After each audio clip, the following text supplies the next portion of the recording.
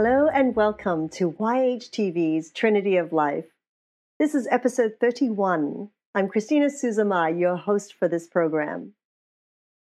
Thank you so much for joining me again as I continue to explore the wonderful world of healing arts, meditation, therapies, and the many modalities of helping each and every one of us find balance in our individual journeys. We're always so excited to meet those who are on the leading edge of creating change on this planet. Today we have a very special individual with us. His name is Brian Leaf, and he is the author of this book, The Misadventures of a Garden State Yogi. Just by the title itself, you can imagine what's in the book already. Hello and welcome, Brian, to our show. How are you today? Good. Thanks for having me on. Well, it's wonderful to have you on. It's a true pleasure to know that we're your first Skype interview. That's right. Yeah. So, Brian, can you tell us a little bit about your background and where you grew up and the things that might have influenced you? So let's see. I grew up in New Jersey, thus the Garden State. And I, so influences as far as, getting into holistic health and getting into yoga. When I was in high school, I was a very serious student. I was very stressed out and, high achieving and just trying really hard. And, people used to joke that I was going to give myself an ulcer. And ultimately I did in a way, actually. I never even thought about it till just now in that way, but so when I was in high school, I came down with ulcerative colitis, which is basically an ulcer, but in the colon. And that's interesting. Yeah. And I'm not entirely sure, but I think it's a little bit rare for younger people. But I was about 16, 17 when I had it. And, it's very serious. I mean, I lost a lot of weight. My body wasn't digesting correctly. And I, had very low energy. But anyway, so first of all, when I was in high school, I came down with this. My very, very first touch into holistic health was I was in this like a leadership group, and it was very touchy feely, and it was the first time I'd ever experienced anything like that. And it was like I just opened up. It was like I suddenly was at home. I knew, that I was going to do something along those lines. But then finally, it was when I went to Georgetown for college that I started taking yoga, and that's when I got into it. So in your childhood, I mean, were your parents or any other family members into anything holistic or yoga, meditation? That time, my immediate family, no. I had an aunt actually who was very much into things like that at the time. She was macrobiotic, and she was, she did TM back in the 70s. Wow. Actually, yeah, she was considered, sort of weird by some of the family. And they say things that we thought were crazy, like they'd come over to the house and they'd say, since we started being macrobiotic, our nails are just so much, clearer. And, now that makes total sense to me. I mean, I even, I know about nail diagnosis and all sorts of things. But at the time, we just thought that was so insane. We just thought that was so crazy. And, I remember being little, and if they were meditating, you weren't allowed to go interrupt them.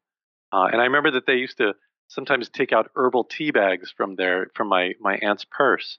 And, my parents would say, "Oh, be careful with that. Don't have any of that." We were sort of terrified of it. That's hilarious. So you did have a little. It wasn't really an influence, but it was an experience of parts of that world. Yeah, I mean, it was an influence too, because it definitely planted a seed, And once I started getting into it, it gave me kind of a grounding for this new stuff I was getting into, and it gave me someone to process it with and that sort of thing. Oh, so you continued a dialogue with her? Oh, sure. Yeah.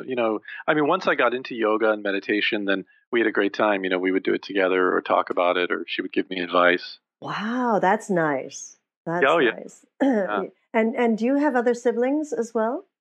I have a sister and a brother. My brother's in New Jersey and my sister's in Burlington, Vermont.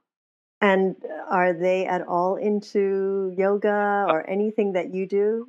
My brother a little bit. And for a while, actually, when I was living for a while in New Jersey after college. He used to come to my class every week, and it was great. It was really fun. We had a good time, and he was a natural. You know, it runs in the family, I like to think. And my sister is very much into it. She's a therapist in Vermont, and Mm. she's very much into yoga. She teaches mindfulness groups. Actually, she teaches mindfulness based or she runs groups in the style of John Kabat-Zinn, that sort of Mm. work. Oh, wonderful. So you all kind of spread out into that way of life. But your parents never approached it at all? Oh, I no, they're open to it. I mean, we're very close family, so whatever I do, they're curious about.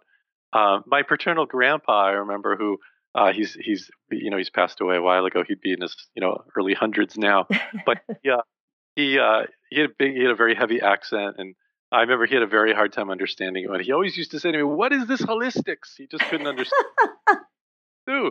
And he loved me so much, he wanted to understand it. But Oh. and what I always think, ironically, is that um, a lot of the things that we stand for now, or that I stand for, um, were really actually kind of just organically present 100 years ago. Let's say. I mean, my grandma, she, if you think about it, 80, 90 years ago in the old country, I mean, Hmm. everything they ate was pretty much local and organic, Right. probably. Um, I mean, they may not have done sun salutations, but the things that we are fighting for now, or have to work so hard to get, Yes. were really just very present then. I mean, they ate mostly fresh food, probably, Hmm. maybe not enough of it sometimes, for sure. Hmm. Hmm.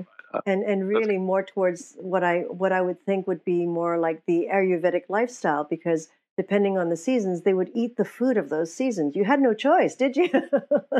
Yeah, exactly. Yeah, no, exactly. It's very true. I mean, if they were going to eat meat that day, it probably came from the butcher that same day. Absolutely. So, are you second generation here in the U.S.? Yeah, yeah. My father came over, and my mother actually was born here, but my father came over. And where are they originally from?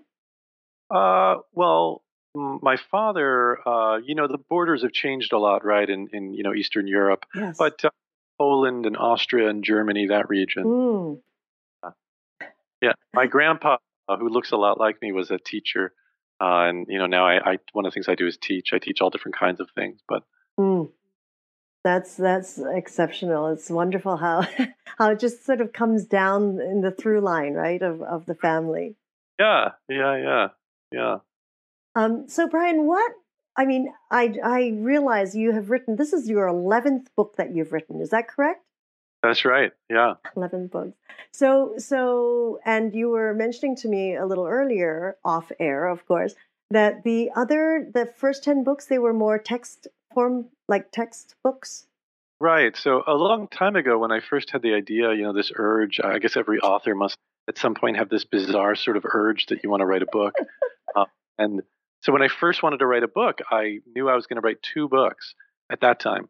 One would be like so there's two things I do for work. I do like tutoring with academic skills and building confidence, and I do a lot of test prep.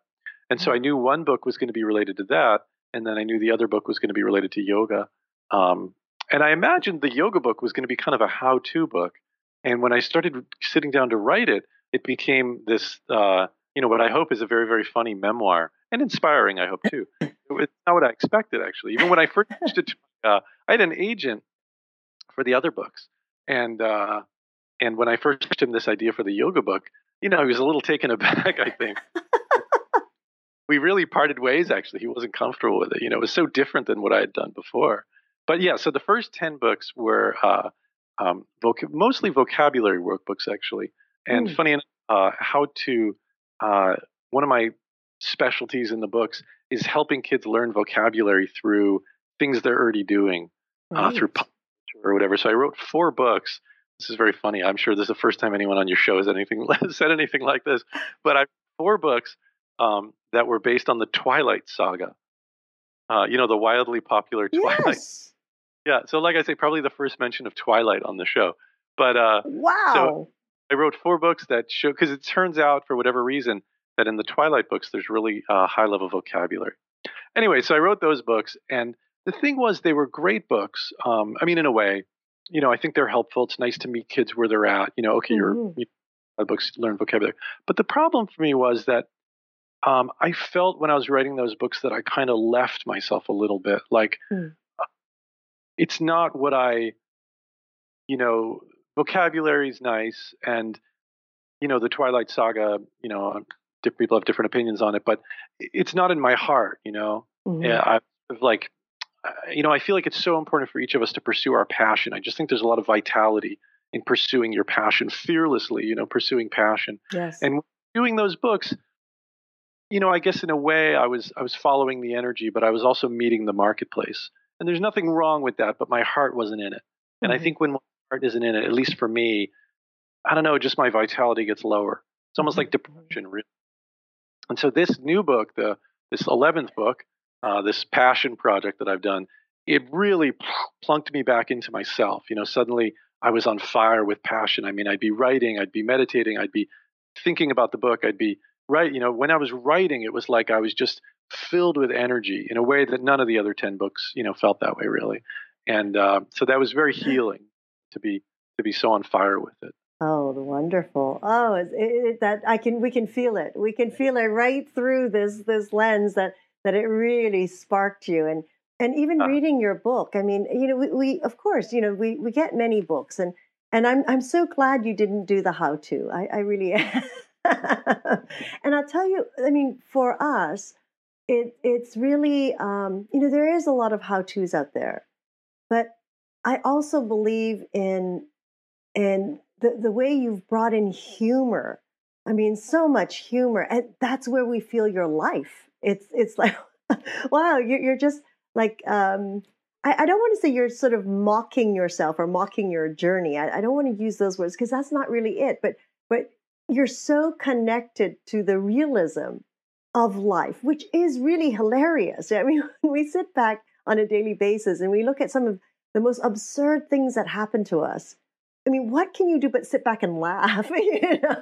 right. It's like what happened to you on that payphone and in the middle of the store with the with the human pile beside you. I mean, it's like I'm reading this, and I'm just cracking up, and it's like, oh dear, because it happened.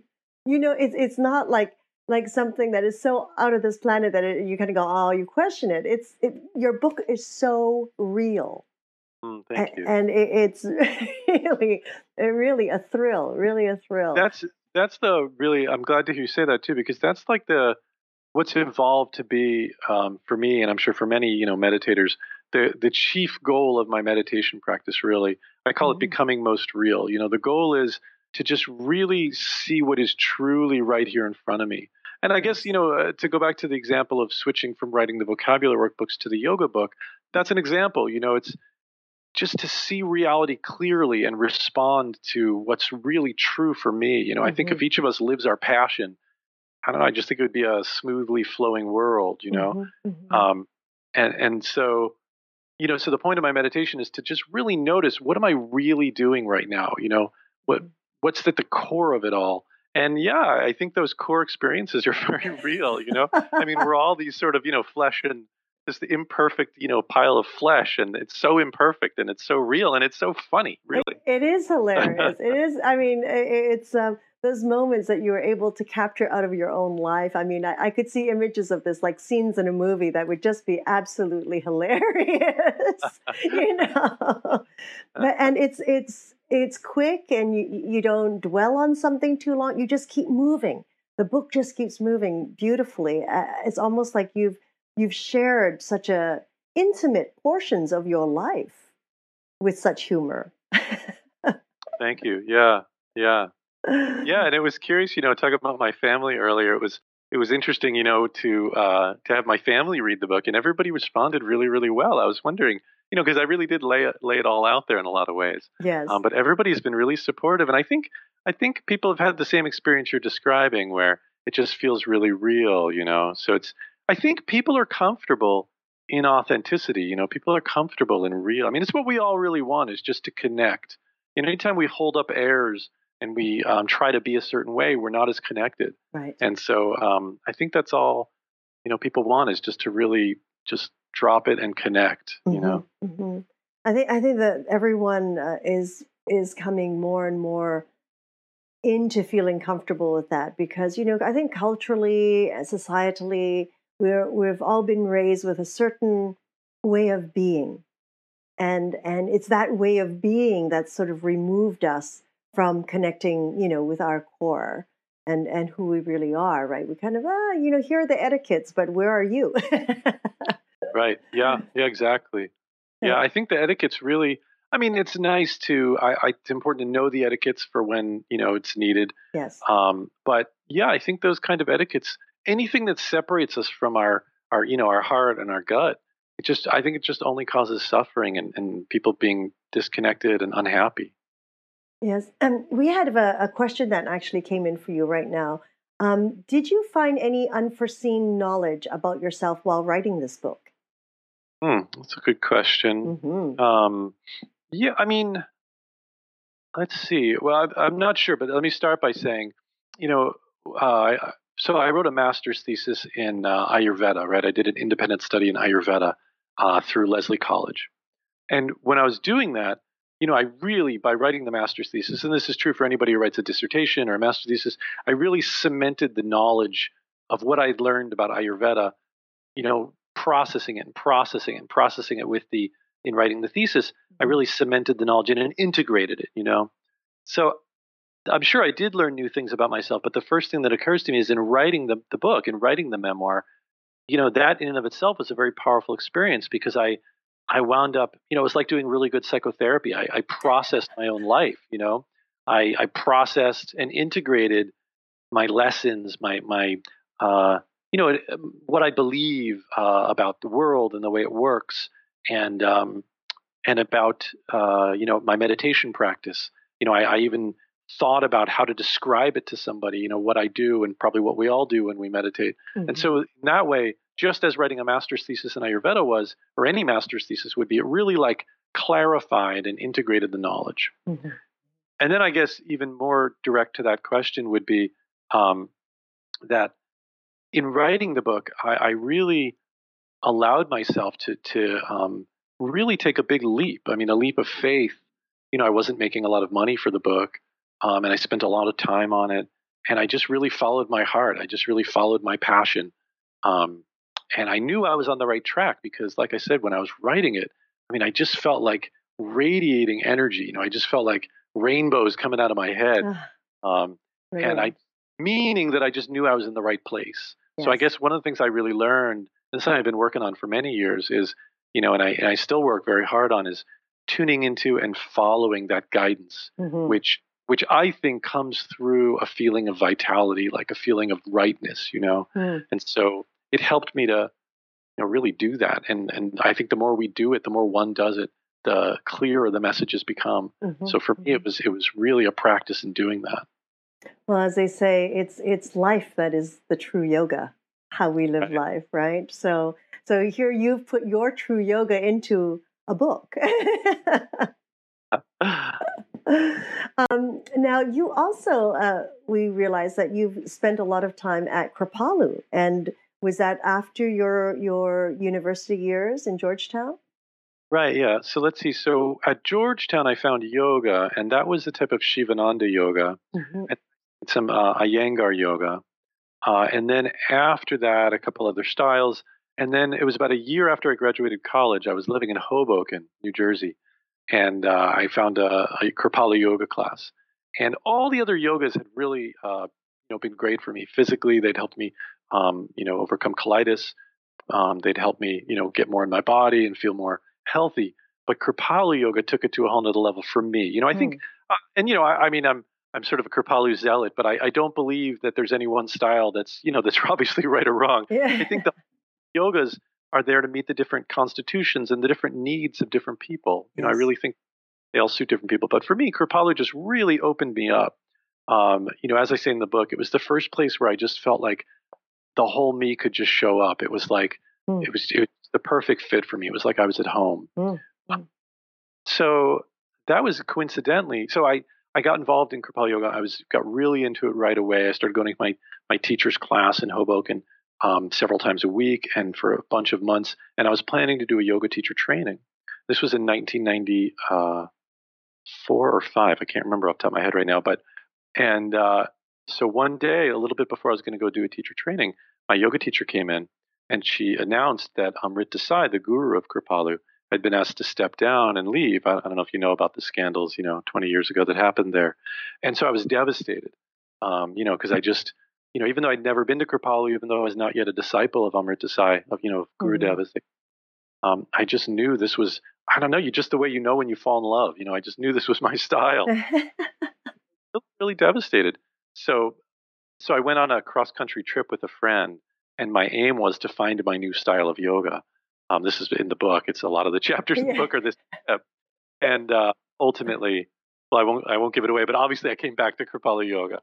And so after all that, I did the yoga teacher training, and I did a lot of other trainings there. I lived there for about half a year, and I really adore Kripalu.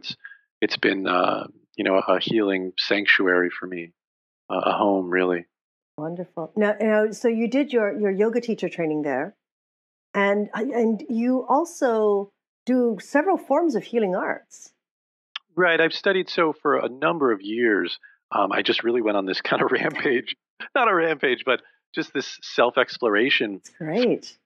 Trainings, and I studied craniosacral and massage therapy and yoga and Ayurveda, meditation, Bach flower essences. I really like those. Yes. And, and through each of them, I just learned more about myself. And to tell you the truth, at the time, obviously I was very eager to help other people, but I wasn't even really there yet. I was really doing these. It was the only way I could find to go to places and work on healing myself. When I was in Ayurveda school or in the Bach flower essences, I was really, really there healing myself, I think. Interesting. Well, as they say, it's like psychotherapists, right? Right? They actually start because they're intentionally healing themselves. Actually, of training to be a psychotherapist. Yeah. That's great. So you talked a little bit about your colitis and how the stress and everything that you held in your body as a teenager. For those who have, we hear it's common. Can you give our listeners who are not familiar with colitis a little bit of definition of what it is and how it affects you? And because it's right in the front of your book is how you healed colitis, and right. You can imagine is people are like going, okay, what is that? Right. Yeah, no, it's true. And it's funny, when I first sent my book around to, stars who do yoga or whatever to try to get blurbs, I think some of them would pick it up and say, oh, colitis, I don't know if I want to put my name on that right now. It's not so sexy, colitis. But yeah, so, and a lot of people suffer obviously from things like this. And it's not something a lot of people talk about, but so the itis means inflammation, I think, right? And so colitis, it's like inflammation in the colon, and the way it manifests is it's in the family of like Crohn's, colitis, and IBS, irritable bowel syndrome. IBS, as far as I know, I'm not a doctor, but IBS, as far as I know, is sort of the umbrella term when physicians aren't really sure what's going on. And probably it means it's stress related, when someone's GI is not working right or as effectively as it should be. So the symptoms of colitis, which aren't pretty, are diarrhea or mucus or blood. And, they can be really devastating for people because according to Ayurveda, for example, the colon is where you take in prana from. And so when the colon is not functioning, optimally, then a person has to work harder to take in prana. And so there can be low energy. If you're not digesting right, people lose weight. I'm not a big fella now, but 20 pounds lighter when I was very sick, Wow. Yeah. And so colitis is basically, like I usually say, I don't know if a doctor would agree with this. I don't know if they're going to put this into the medical books, but in my opinion, it's sort of like an ulcer in the colon, basically. Actually, colitis is inflammation of the colon. Ulcerative colitis is usually what people mean when they say colitis, and that's what. It's an ulcer in the colon. So, Yeah. so when you were a teenager, they didn't, I mean, did they change your diet? Did you try medication? So here's the story, and here's ultimately what made me really a yoga zealot. Although I think it was just sort of my my path to do yoga, but there's This was just one of the things that universe gave you to prompt you into doing yoga. right, So, but so the first round of colitis when I was about 16 or 17, I saw eventually I found a doctor who diagnosed me, and I took sulfur meds, I took pharmaceuticals, and that made it go away. And that was great. And then I went off to college. And I'm told that when you have colitis, there's like a period of return for many people. And so I was, in remission from colitis. They call it, they don't say it goes away. They say it goes into remission. So I was in remission. At least this is what my doctors told me, 20 years ago. And I was in remission. And then in college, when I was in university, it came back. And, I was very worried and upset because here I was at college, and it's very uncomfortable, and it's not, it's just no fun. It's getting sick, lethargic again. And I remembered that the doctor had told me that, that when it comes back, it might be harder to get under control. And, they had mentioned all kinds of things like possible surgery, colostomy, which means taking out the colon, so I was very upset. And so I started doing some meds, and it wasn't helping yet.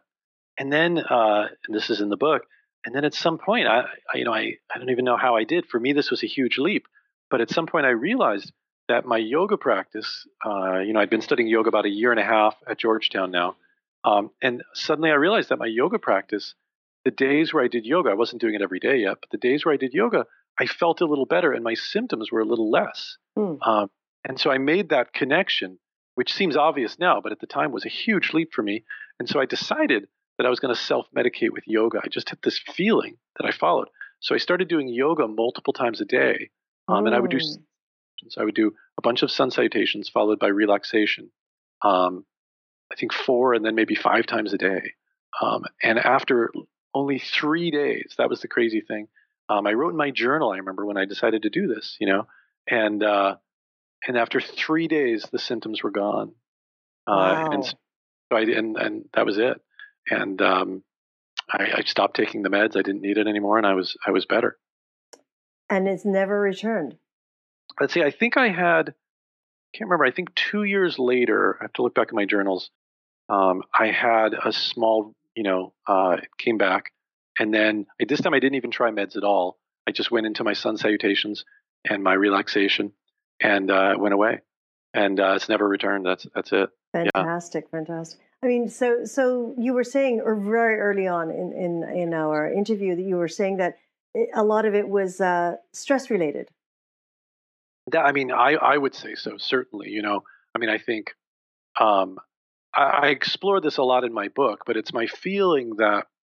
So by the way, when it came back the next time, and I did the sun salutations. By then, I was very much into yoga, and I changed my lifestyle and my diet, and I was stretching, and I was living much more kind of naturally and holistically. But it's my, the caller earlier who emailed in the question about what did I learn when I was writing the book. And this was one thing that I really processed as I was writing the book and came to some realizations about, the way you come to realizations in therapy or something. And I realized that I think that I'm one of those people who, as a young person, I was very, very stressed out, and I kept it all in. Some people, everybody deals with it in different ways. And for me, I basically put it all into my gut, into my gut.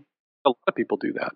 And I think, and see, I'm more versed in the Ayurveda language than I am in the Western medicine language. But in Ayurveda, and one of the things that appealed to me about Ayurveda actually is that, there's really a language for this. In Ayurveda, it's a no-brainer that anger affects the liver and anxiety affects the colon, and, different, where, in Western medicine, I don't think we speak too much about that kind of thing. Yes. But I think what I was doing was I was really storing it all down there. And then over time, in Ayurveda, they say actually that if something is blocked, it'll basically build up and build up and build up until it eats a hole in the channel and comes out the wrong way. And we hold in resentment at our partner, over and over and over and over again. Eventually, it sneaks out the side. Instead of really like proactively and assertively saying, "Hey, bothers me when you do this. Would you mind, not putting your socks on the bed or whatever, we hold that in and hold it in and hold it. Eventually it sneaks out the side and we snap at somebody, or we say something that's not very skillful. Yes. And so in my body, I was holding this anger, this angst, this anxiety, these feelings, this stress. And over time, instead of coming out the correct way, in a healthy way, it came out in an unhealthy way, or it worked itself out in its own way by eating away at my colon, I think.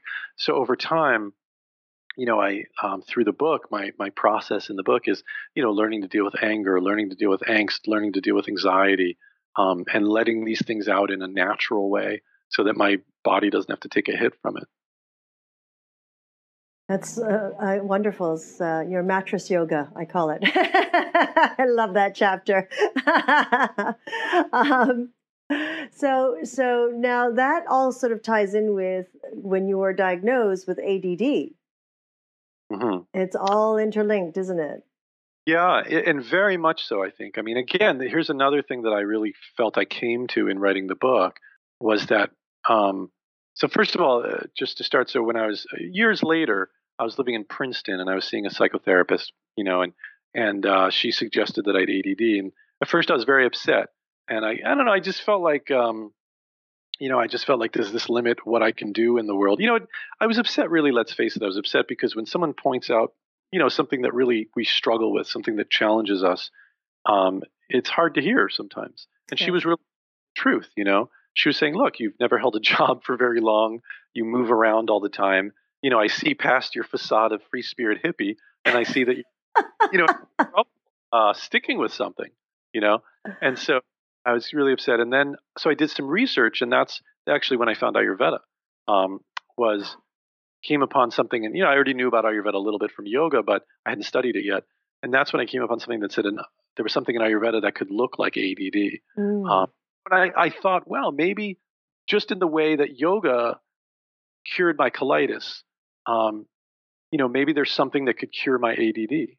And cure is a funny word. When I say cure, I mean, I believe my body and mind probably have a proclivity towards colitis and ADD. Mm-hmm, and chose to live the way I used to live. If I held in stress, if I, ate fast food all the time, if I, didn't exercise, then I suspect my body would go towards colitis. Right. I express my emotions and I express myself and I work on all this. It's a work in progress. It's a work in process. But if I and I keep it and I do yoga and I stretch and I don't hold it in stress and I eat well, then the colitis never shows up. So it's like that with ADD. So I wondered about that. So I started studying Ayurveda, and in Ayurveda, for me at least, ADD is a Vata type symptom. It's an airy type symptom. It's like we call somebody an airhead or a space cadet. The energy of air and ether, which is expansive. Air, expands to meet the size of the container, right? And that's kind of like what I can do. If I don't give myself a container, then I can just, overexpand, spaced out, like surfing the internet, right? And used Ayurveda to kind of rein in the ADD and, meditation to focus my mind. And that was amazing. And it worked. And in the book, I also became clear to me, we were talking 30 minutes ago together about being most real, about seeing the world as it is and from our intuition and our heart. And to me, that's what I came to in writing the book even, is that that's the opposite of ADD, really. ADD is a state, like actually living by etiquette would lead to ADD in a certain way, I think.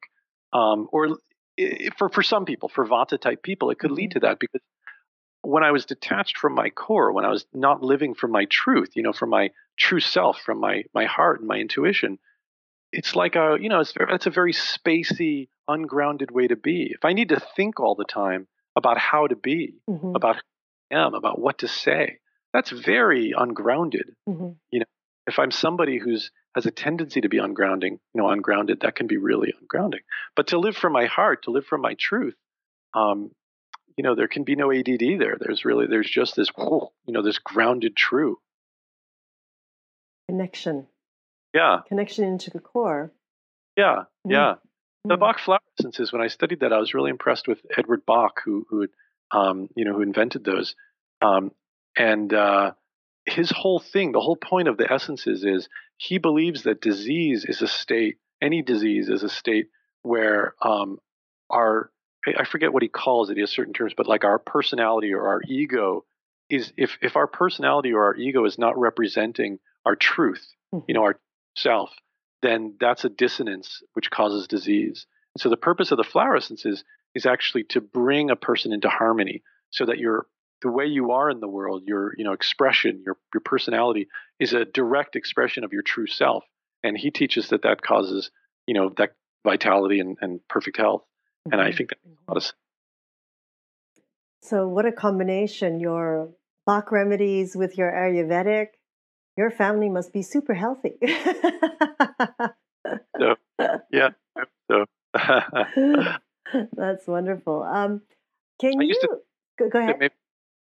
I used to think that I was going to years ago. I always thought maybe I'm going to have to pretend to be like very conservative or something, so my kids will rebel and want to get into all this stuff. But and hopefully that if I present it in a very loving, lovely way, that they'll just enjoy it. Yeah, well, I'm sure as long as it's playful. I think kids adapt to anything that's really playful, right? And I think it keeps the youth in us as well. It keeps the play in us as well. So now tell us about your New Leaf Learning Center. Yeah, so that's where I am here, and it's a tutoring center, and so Northampton. I live in Northampton, Mass, and Northampton, Mass is not your everyday place. It's it's one of those enclaves like Boulder or Santa Cruz or something. Very, very holistic. People very open, very progressive. And so it's actually why I'm able to have it here, I think, really. So I teach everything from study skills to even, SAT prep, really. And so I don't know that I would do that in a place where everybody's, pushing and wants to get the perfect score. But here, really, parents come to me and they say, help my child to feel more confident or more comfortable. So I bring this stuff that I've studied. I don't even, sometimes I prescribe a flower essence for a child. Sometimes we do breathing exercises or yoga. A lot of times we don't even do that, but it informs how I work with them. And to me, I like to use all this stuff basically for one and only one thing, which is to help the students build their confidence, to help them feel better about themselves. I think all that really matters, and so that's what we do here at the New Leaf Learning Center. So it's ironic because I'm teaching, it's ironic. My books are SAT and yoga, and that's what I teach is SAT. To combine them. Funny enough, years ago, I lived in Princeton, as I said, and I actually used to teach yoga at ETS Corporation, and they're the ones who make the SAT. So I used to teach makers. Yeah. That's great. So now you have to have a yoga DVD just for them, so that you can teach them how to just take a moment, right? During their long days. So what are the age of the children that you work with? Little kids through adult. I mean, test prep is always, 16, 17-year-old students. Right. In the book I talk about the movie, the movie Groundhog Day. I've heard it, but wait a minute. Maybe I have seen it. I was about to say I don't think I've seen it, but. Oh, it's a great movie, and the point in the movie is that he has to relive this day until he gets it right. Like he's a real jerk, and he's really inauthentic, and he's really he's kind of manipulator, and he wants to be with this woman. I think Anne McDowell. I can't remember who plays her, and just he'll do anything, lie, cheat, whatever, to impress her, and he has to relive the day until he gets it right. Oh my gosh! It felt like that's what I'm doing here. Is that it's like when I got colitis, I was 16. And that's like when I got it wrong, And, one of my students once said to me, like, Brian, don't you get depressed that, like, she said to me, I'll take the SAT this year, and next year I'll forget about it. But you're doing the SAT every year, that's hilarious. I feel like I'm in Groundhog Day, where I have to do it over and over again until I get it right, until I can, until not getting the right score. I mean, but doing it from my heart, doing it in a way that it doesn't stress me out. And so that's what I try to teach the kids. I mean, the SAT, if you think about it, it's one of the most stressful hoops they have to jump through. Mm-hmm. I try to hold their hand while they do it and teach them that even in this stressful experience, you can A, stay relaxed, and B, build self-confidence, Yeah. Well, that's a wonderful gift that you're giving them. It's a wonderful approach that you have, because it's just understanding, or slowly understanding, the system here and the educational system here, because I do have a little one. It is quite grueling for them, even at the start, and it's almost like that pounding of information that they're just pounding into them. And it's so, well, the schools are beginning to change now, but so much of it is still so structured, because they need to fit everything in all the time at a certain curriculum. And sadly enough, we are all not built the same to intake that information. Yeah, my kids go to Waldorf school. Do you know about? Yes. Huge fan of, and I feel like the Waldorf school is so good at keeping the spark alive. I mean, that's what we really want, right? We want people passionate and alive, and I feel like Waldorf really nurtures that. The just creativity, just and artistic expression and passion. Mm-hmm. That's what we really want. When I see a 16 or a 17-year-old who kind of doesn't have that spark in their eyes, I really want to see that for them. I want to see them got gusto. Yes. Sometimes the educational system doesn't support that. Yeah, but I was also at home. Even if they were in a very stringent system, what happens at home is, I believe, is very powerful. How we as parents have to take responsibility too, to keep that gusto going, because it's for us as well, right? It's as much as the school system. That's a very good point. I mean, the school system is just a manifestation of the culture. It's a good point. Mm-hmm. Yeah. I think it's the parents' responsibility to nurture the soul in that way, the spark.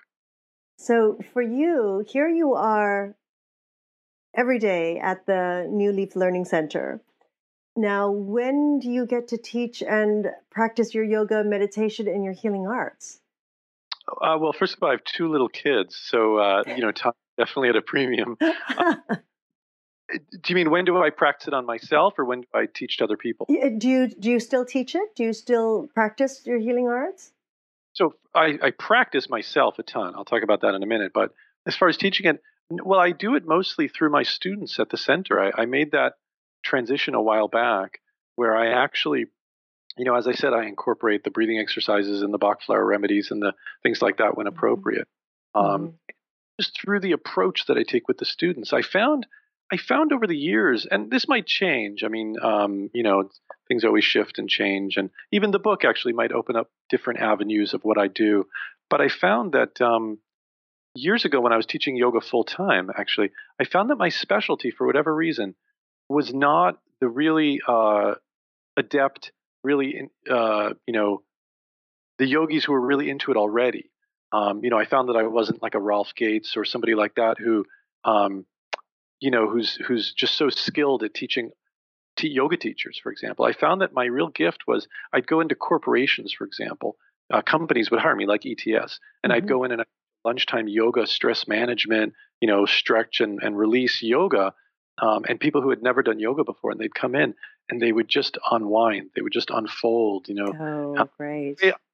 Yoga with the colitis, And I found that for whatever reason, that was my real, niche. That was my specialty.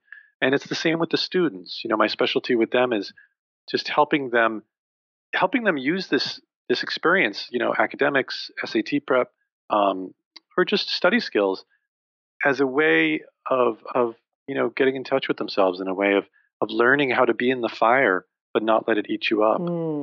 That's beautiful, the way you just articulated that. Be in the fire and don't let it eat you up. Oh, wonderful.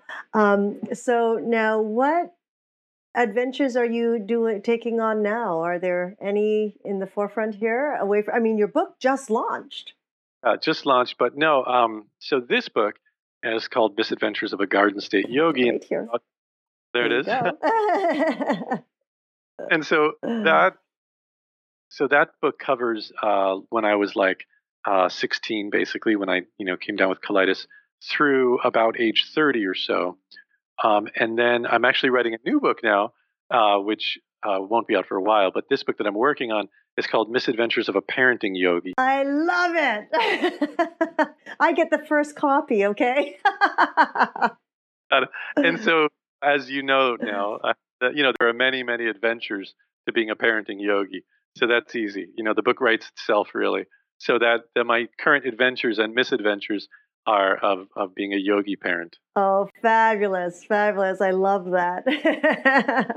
I know a whole core of individuals that is going to really appreciate that one. That's wonderful. And how long did it take you to write this one that is out right now, the Garden State Yogi? Long time. See, I'm not sure exactly, but I mean over a year and a half, something like that. A long time. Actually, that's not bad. I mean, with two little ones running around, having your learning center to take care of, that's not bad. It seems long because the other books, the vocabulary workbooks, they were much quicker. Those only took a few months, but this is a very different book. So you're right. I think a year and a half is pretty normal amount of time. Yes, yes, and especially with this one, I'm sure you had to go back into your journals and kind of research a little bit here and there, right? Whereas now with the parenting yogi, I would think that's daily. It's your daily journal that we'll be following. And it's true, I don't know if you ever think about how old is you have one 5. child? 5. Oh my gosh, yeah. So mine are 6 and 3, and I often think it's funny that life is very busy and wonderful and full and crazy, but so full and busy with kids. So it's true. I mean, I can't just take a Saturday and write for 10 hours. Yes. That just happened. Although in a weird way, I'm more productive now than I was, before I had kids and I had all kinds of free time available to me. So, well, as they say, give the job to someone who's already busy, and it'll get done. Funny, so, right? Motion begets motion. It's just that whole effect. Yeah. Oh, yeah. I'm very much looking forward to your next book. Yeah. So, Brian, is there anything else that you would like to share with the community and our listeners here? Let's see. Not that I can think of. Let's see. I can tell you a funny story. Do you want to hear a funny story? Sure, absolutely. Yeah, more funny stories. I love it. So we were talking about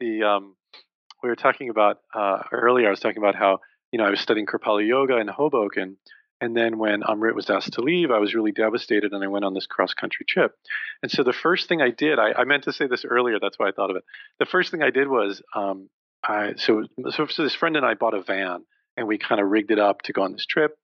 And my first stop, it was like a little pilgrimage for me.